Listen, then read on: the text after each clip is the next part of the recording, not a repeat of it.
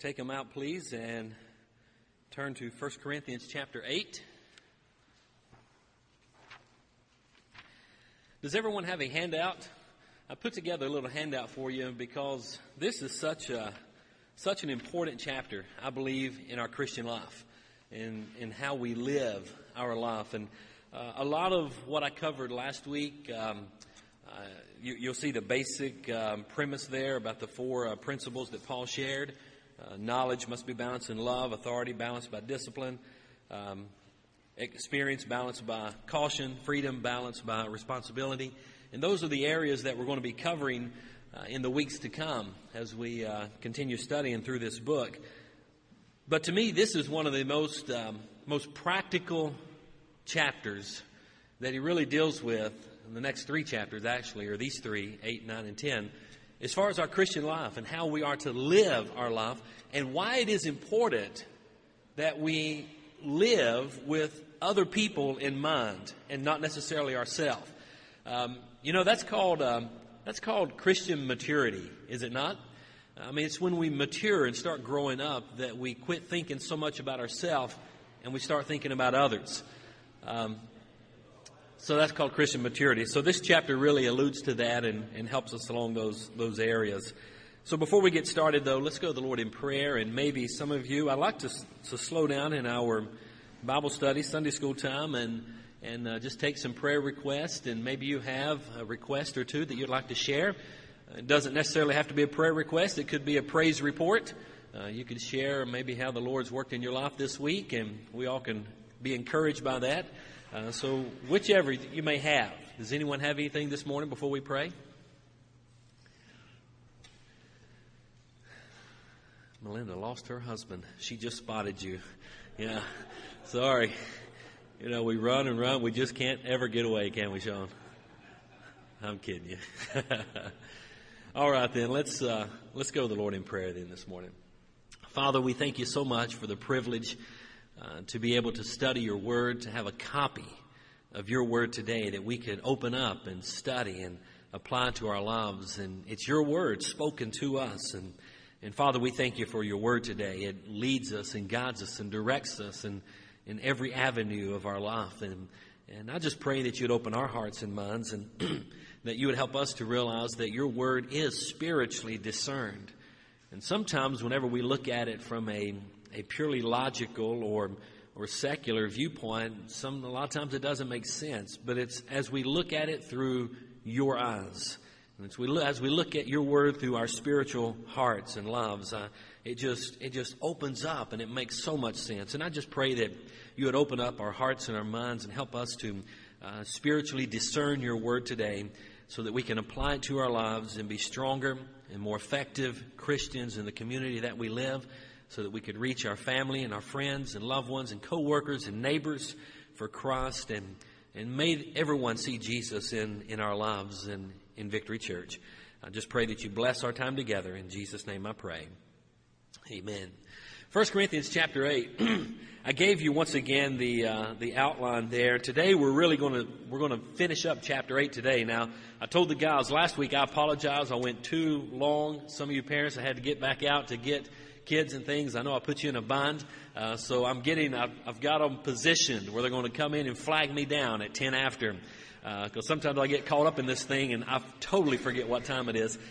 So they'll be darting the doors here at 10 after to wrap this thing up.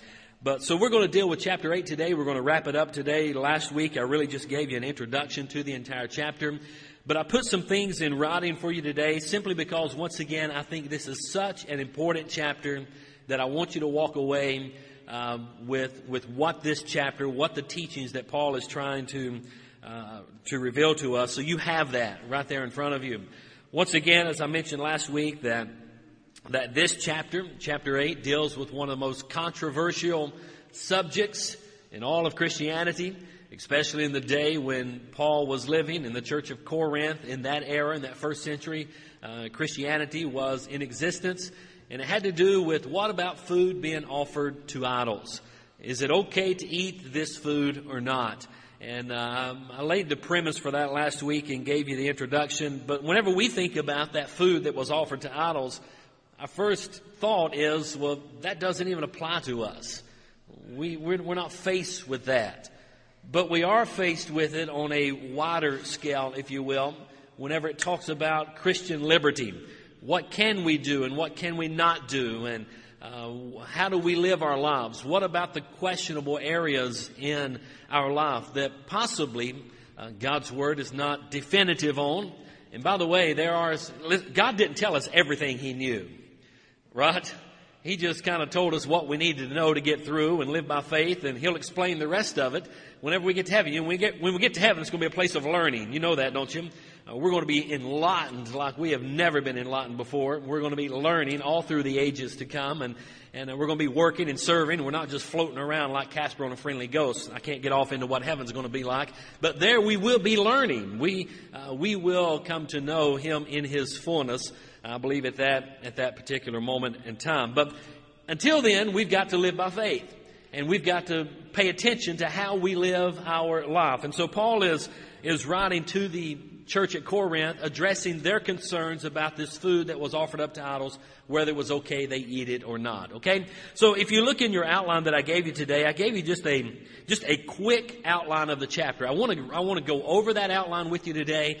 I just want to make a few comments on each one of these verses. I think I pretty much unpacked most of chapter 8 last Sunday, but I just want you to see the outline, see the progression of thought that's taking place through this chapter. On the very back of it, back of the handout that I gave you, I put together 7 different principles that we should apply to our life on making a decision on whether something is accessible or not accessible, acceptable or not, or permitted or not. And we'll cover that in the end of our time together this morning. 1 Corinthians chapter 8. Our outline, we're talking about Christian liberty.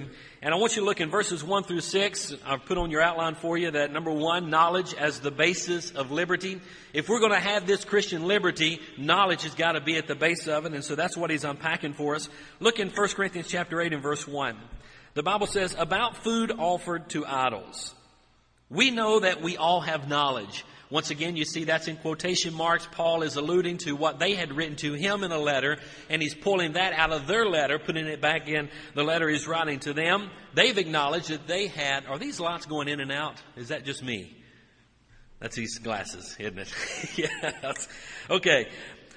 So he's acknowledging that they know that they have knowledge. If you remember back in 1 Corinthians chapter 1 and verse 5, Paul told them that they were very rich in knowledge. So the Corinthian church had knowledge. Okay? These aren't a bunch of illiterate people. They've got tremendous knowledge. They've been gifted with this knowledge, and Paul is drawing that to their attention once again. We know that we all have knowledge. Knowledge inflates with pride, but love builds up. If anyone thinks he knows anything, he does not yet know it as he ought to know it. But if anyone loves God, he is known by Him. About eating food offered to idols, then, we know that an idol is nothing in the world, and that there is no God but one. So what Paul is saying here, and he's unpacking in verse number 3, he's talking to them about their knowledge. These mature, strong believers have this knowledge that eating this food is not worshiping an idol god, okay? That's the knowledge that they have. But he's telling them to use that knowledge with caution. And then, if you will, in verses 4 through 6, we'll see that the knowledge that they have discounts the idolatry that was taking place in that day. And then look, we see 2 reasons or 2 ways that it did. Look at verse number 4. About eating food offered to idols, we know that an idol is nothing in the world. So the first thought is they know with the knowledge that they have that the idol is nothing. It's man's imagination. It's a carving out of wood or out of stone or whatever that they put together in their own mind, that an idol really is nothing. So that's the knowledge they have on why they can eat this meat. And that's true. Okay? And knowledge is nothing. The second thing that they know that reveals the knowledge that they have is that there is but one God. Now I want you to look at the statement that they make in verse number 4, the latter part. And there is no God but one. For even if there are so-called gods, whether in heaven or on earth, as there are many gods and many lords, yet for us, these that are spiritually strong and mature, these that have this knowledge, for us, there is one God, the Father. from whom are all things, and we for him, and one Lord, Jesus Christ, through whom are all things, and we through him. I could almost get off on a tangent right now on some theology that's being preached in our day by a very well-known lady that resides in Chicago that has a magazine and TV show, and she'll tell you there are many gods in many ways to heaven. You know who I'm talking about? Oprah. Have you seen her theology that she's moving into now? Her doctrinal teachings that she has via the internet. And anyhow, she would not agree with this statement. But these that had knowledge said there's one God. And that's true. There is only one God. And these that had that knowledge said, listen, idols are nothing. And that's true. And there is only one God. Okay? So their knowledge that they had, because they were spiritually mature and strong, discounted the idolatry that was taking place in that day. Idols are nothing. It's man's imagination. It's something they built. They're worshiping man's hands or whatever the case may be. And there is only one true God. Okay?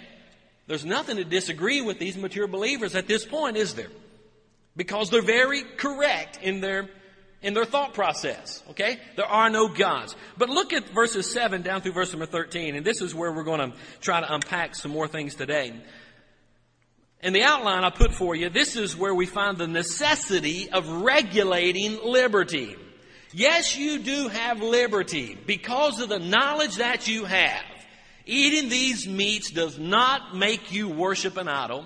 You know there is no idol. You know it's man's thought process. It's something created from man. You know it's nothing. And you believe and you know there is only one God. The knowledge that you have would allow you to eat this meat, would give you this Christian liberty to do this. But he says you've got to regulate that liberty.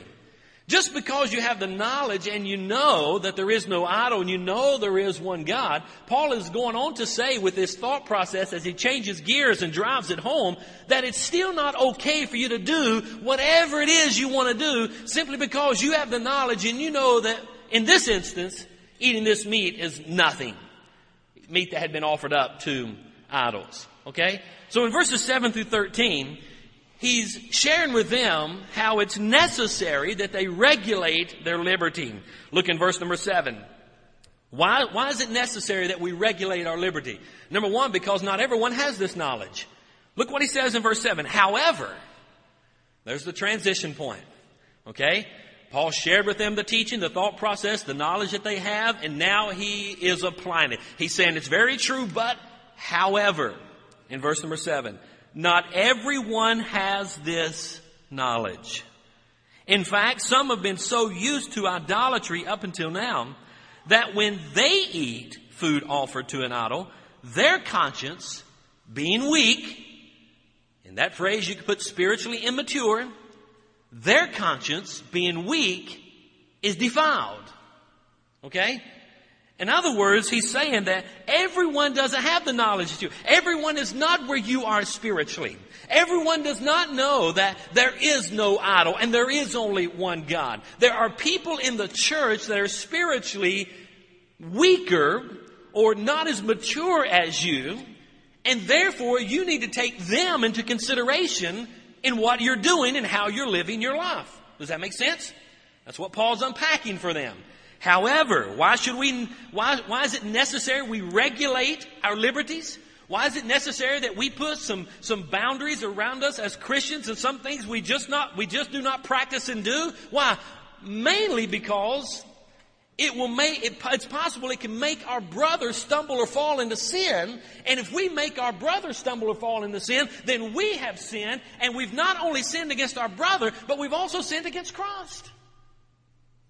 Hello? Can I get a witness right there? So it's necessary that we regulate our liberty because not all have this knowledge. Second thing I want you to see in verse number 8, that eating the meat is not even the main problem or the main issue or the main problem with what's taking place here in the church. It's not a matter of whether you're eating meat or not. Look what he says in verse number 8. Food will not make us acceptable to God. We are not inferior if we don't eat. We are not better if we do. Paul's saying it's not going to make you in any better standing with or without whatever, whether you eat meat or not in the sight of God. You're not going to be more spiritual if you do eat it, knowing that it's nothing, and you're not going to be less spiritual by not eating it, or more spiritual by not eating it. Either way, food is totally irrelevant. Okay? Sometimes we get hung up on these things, and we realize there's a bigger picture than the one little issue that we're talking about. And so Paul is trying to expound their thinking and say, listen, it's not about the meat. That's really not the main problem. Now, the meat kind of is at the core, but you eating meat is not going to make you any better in your standing with God, or any less by not eating it. So you see what he's trying to say here? We're no better off by eating meat. We're not inferior if we don't eat. We're not better if we do eat. And that brings us down to verses 9 through 11. The danger is causing someone else to sin. Causing another to sin. Look, if you will, in verses 9, 10, and 11.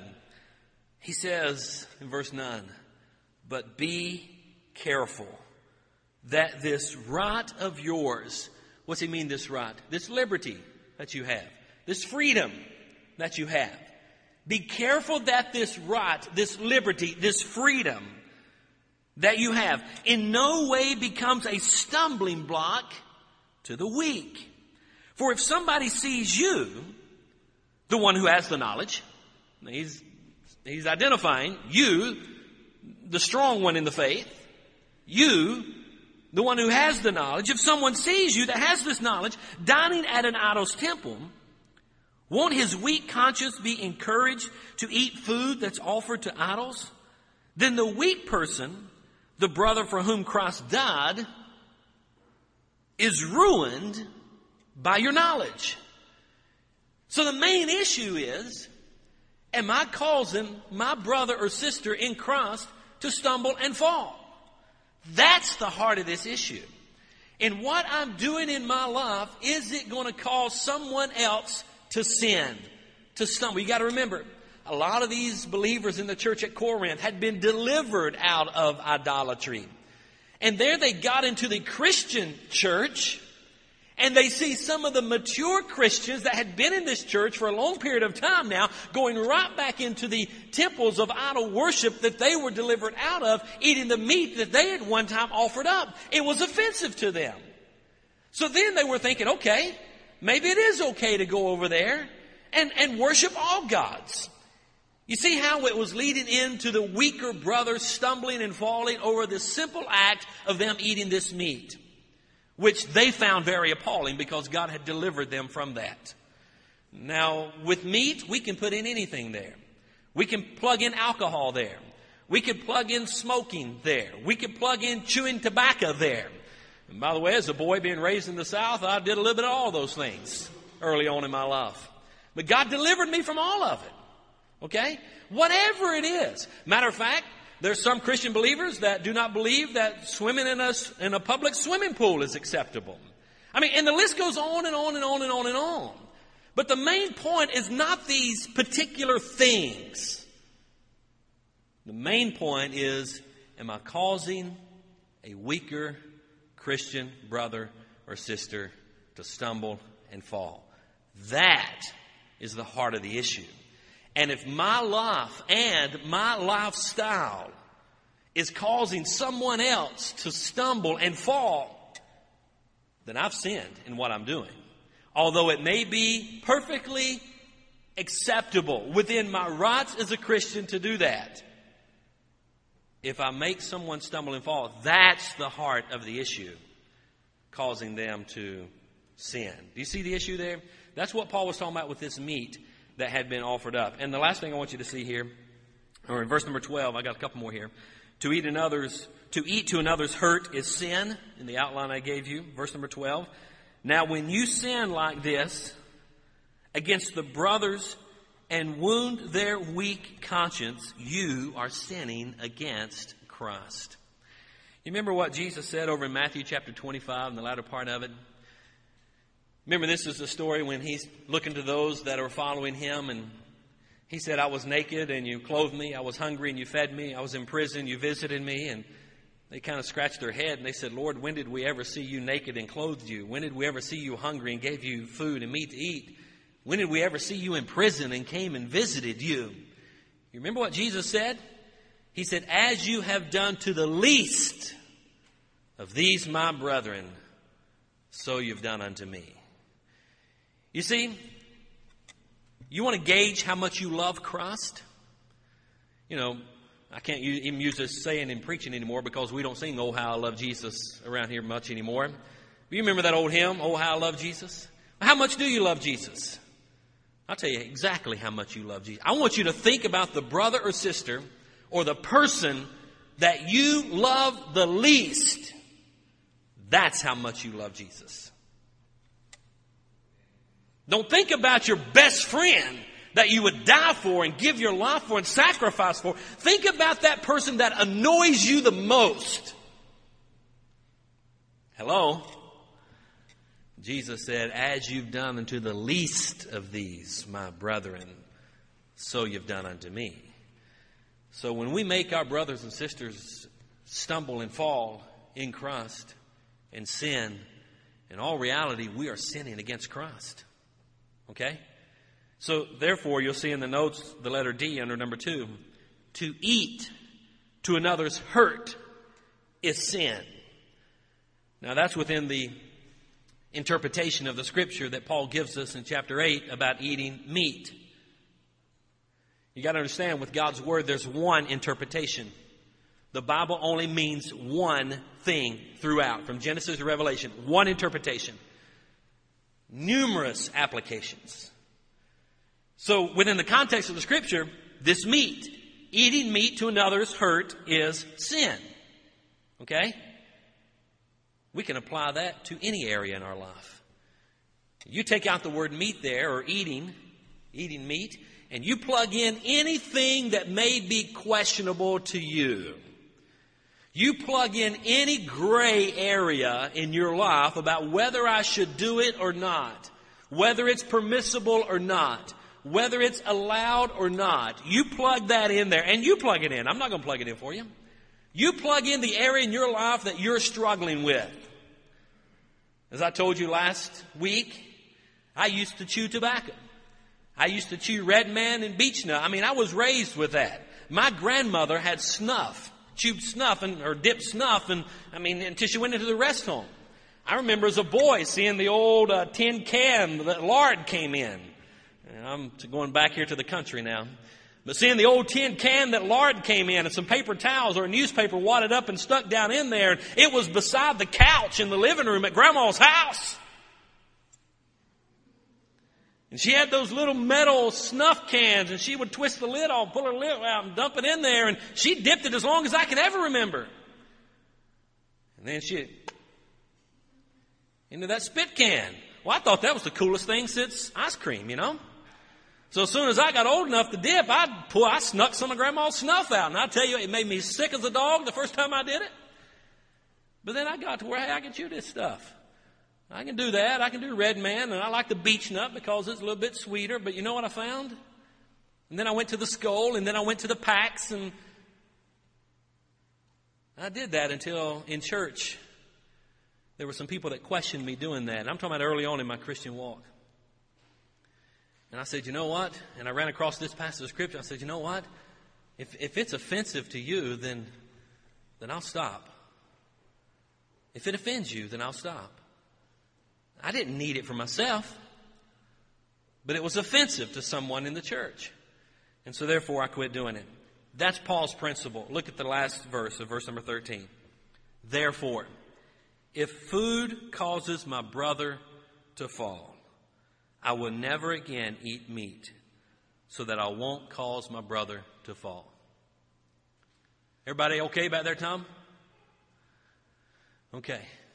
If food causes my brother to fall, what he's saying is, I will no longer eat meat. Now, you take meat out of there, and once again, you put in anything that may be questionable in your life, and you plug it in there.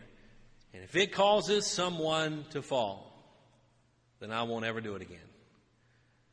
Now, where I'm from, You just don't work on Sunday. You don't mow grass on Sunday. You don't wash cars on Sunday. You don't do any of this kind of stuff on Sunday. Now, it's not really, I don't know that there's we're not under law anymore. We're not under the Sabbath. The Sabbath is Friday evening to Saturday evening, 6:30 to 6:30, or 6 to 6 on Friday and Saturday. Sunday's the day of celebration. And there really is no law that says that we can't mow our grass or wash our cars on Sunday. You may stretch something, and I think I can pull some verses out that may be a little bit of a stretch, but I think you'd be taking it out of context somewhat because the interpretation says this, and we're not under that any longer. But I believe this principle comes in. And if it offends someone, I don't want to do it. Hello? Now, I'm not saying you got to decide that in your heart and your life. Whatever area there is in your life that's questionable, plug it into verse number 13, where Paul said, therefore, if food or whatever gray area in your life causes my brother to fall, I will never again eat food or whatever there is in your life so that I will not cause my brother to fall. That's the life principle we live by. If it offends my brother, I'm not going to do it. So in closing, I'm doing pretty good, Mike. So in closing, I got about 10 minutes. I want to hit these 7 points on the back of your notes. And I intentionally typed this out for you today. And actually this morning I was over at the office and I put this together for you because I wanted you to have it. I had it in my notes, but I wanted you to have a copy of it. Because this is where the rubber meets the road in the Christian life. This is where it does matter how you live your life outside the four walls of this church. Have you ever heard people make the statement, well, they come to church and claim to be all holy and righteous and spiritual and all this, but Monday through Friday or Saturday, they're just like the world? You've heard people make that accolade about someone, have you not? I know people like that. They get all dressed up and look good on Sunday, but I tell you, Monday through Saturday, I can't tell them apart from an unbeliever. And the way they speak, words they use, how they treat people, things that they do, places they go, things they're involved in. But boggles me sometimes. Huh? So this right here is going to help us on how we live our life. Listen, how we live our life outside of church on Sunday is extremely important. Right? Extremely important. I mean, it's our witness. And I'm going to cover some of these things. In deciding about, on the back of your notes, look at this with me. In deciding about whether or not to participate in any behavior that is doubtful, the following principles make a good checklist to follow. Number 1, excess. Is the activity or habit necessary? Or is it merely an extra that's not really important? Is it perhaps only an encumbrance that we should willingly give up? In Hebrews chapter 12, verse 1, Paul says, lay aside every weight that easily besets us. Being in the South, the issue of smoking always came up. And you know what I would tell folks? I would say, well, it may not actually be a sin. Because, and the question would be, will people go to heaven and smoke? Will people go to heaven and still chew tobacco? And I was kind of brought up under the old fiery preacher and said, well, you may go to heaven chewing tobacco, but you have to go to hell to spit. You know, that's kind of the stuff that I grew up with. But here's the thought process. Listen, there's nothing in Scripture that says, accept Jesus Christ as your personal Lord and Savior. Believe He died on the cross for your sins. He was buried in the tomb for 3 days. He came out victoriously, and do not chew tobacco or smoke cigarettes and you'll go to heaven. You see, there is no disclaimer at the end of that. So there's going to be all kinds of people in heaven that may do some of these practices that we think is unlawful or not acceptable in the Christian faith. Hello? But the problem is it just something that's just an activity, or is it just a habit, or is it just necessary? Is it really important that we do those things? You know, a lot of times it's called spiritual maturity, just growing up. Because when we're spiritually immature, we're like children, we're like 2-year-olds. I mean, how many has ever had a 2-year-old that taught all the other 2-year-olds in the nursery or kindergarten, or not kindergarten, but in the nursery, and got them all together? They taught all the other 2-year-olds how to share and how to give. Did we ever have a 2-year-old like that? No. What is a 2-year-old constant? That's my toy. I mean, how many has a 2-year-old that when all the other 2-year-olds are around, your 2-year-old goes and gets all the toys and gather around themselves? Those are my toys. That was my 2-year-olds. Okay? So what are we constantly doing as parents? We're trying to mature them and grow them up to where they realize that life is not all about themselves. It is about giving and sharing. Bring that same principle into the Christian life. Spiritual immaturity says, well, nobody's going to tell me what to do. I'll do whatever I want to do. And I'll trust Jesus and go to heaven. Yeah, I believe He's God's Son. He died for me and I've asked Him to forgive me. But I can still do this. You know, you'll get to heaven because you've trusted Jesus as your Savior. But you won't bear much fruit here. Probably won't be many rewards there. And our process now is we've got to start growing up spiritually. And quit living life like this, and it's all about me, and nobody's going to start living life. You know what? If it offends my brother, I'm not going to do it. Hello? That's Christian maturity. Excess. Number 2, expediency. Paul said in 1 Corinthians chapter 6, verse 12, all things are lawful to me, but not all things are profitable or expedient. Paul is saying, you know what? As a Christian, I have liberty. I'm not bound by rules and regulations and laws, and thank God we're not. And all things are lawful to us, but they're not all profitable. Neither are they all expedient. So we got to look in everything that we're doing. Is what I want to do helpful? Is it useful? Or is it only desirable, feeding the flesh and self? That's that immaturity there. Okay? Number 3, emulation. This is important. 1 John chapter 2, verse 6 says, the one who says he abides in Him, that would be us as believers. Those believers who say that they abide in Him ought himself to walk in the same manner as He walked. That He is capital H. It's talking about the Lord. We should walk in a way that He walked. Jesus came, and His entire walk here was not to fulfill His own selfish desires, was it? He came to give. He was willingly giving of His life. So we need to emulate Christ. If we're doing what Christ would do, our action not only is permissible, but good and right. Number 4, an example. Are we setting the right example for others? Especially for weaker brothers and sisters. Now, I'm just talking about within the context of the church. You could expand this and talk about your kids and in your family. Do you want your kids to be doing exactly what you're doing today? You know, more is caught than taught. It's not, sometimes we get under the idea that, hey, do what I say, don't do what I do. No, they're going to do exactly what you do, Dad. Hello? Live your life as an example. Are we setting the right example for others? Especially those that are weaker in the faith. If we emulate Christ, others will be able to emulate us to follow our example. 1 Timothy 4:12 is the example there. Evangelism, number 5. Is my testimony going to be helped or hindered? It's supposed to be a question mark, had a typo there.